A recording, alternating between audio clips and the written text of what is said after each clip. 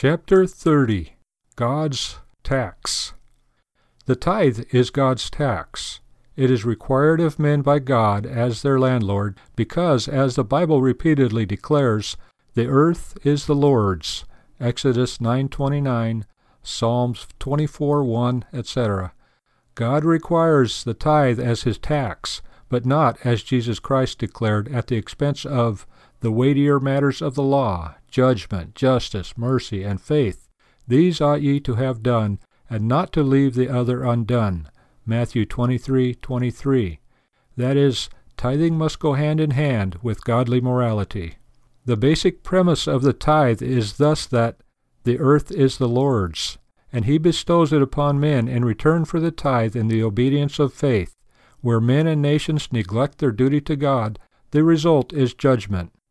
Because the earth is the Lord's, it cannot be claimed by the state, taxed by the state, or seized by the state. Such actions are the mark of a tyrant. 1 Samuel 8:11-18.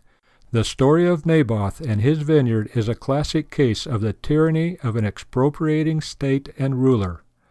The tithe belongs to God, not to the church, and all the tithe of the land is the Lord's. It is holy unto the Lord. Leviticus 27:30.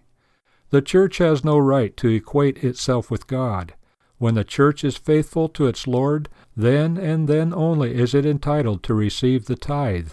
If men give to a church that denies Jesus Christ, that preaches an anti-Christian social gospel, and which proclaims another plan of salvation, to give to that church is not to give a tithe to God, but against him.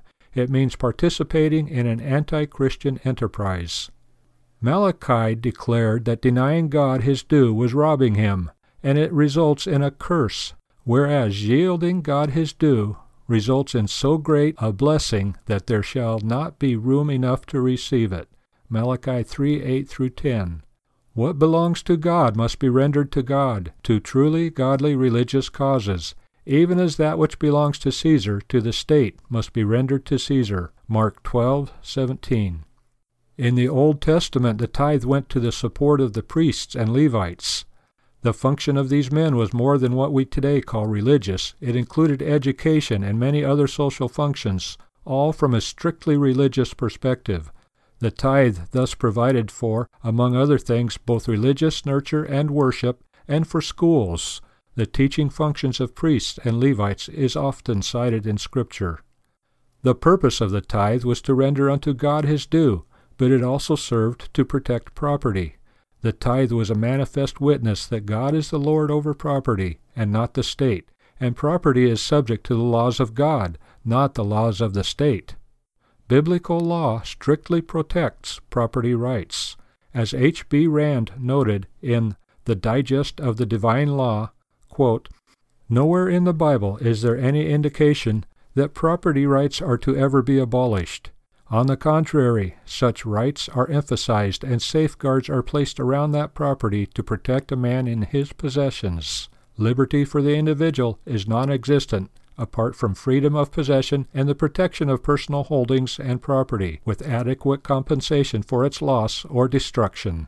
End quote.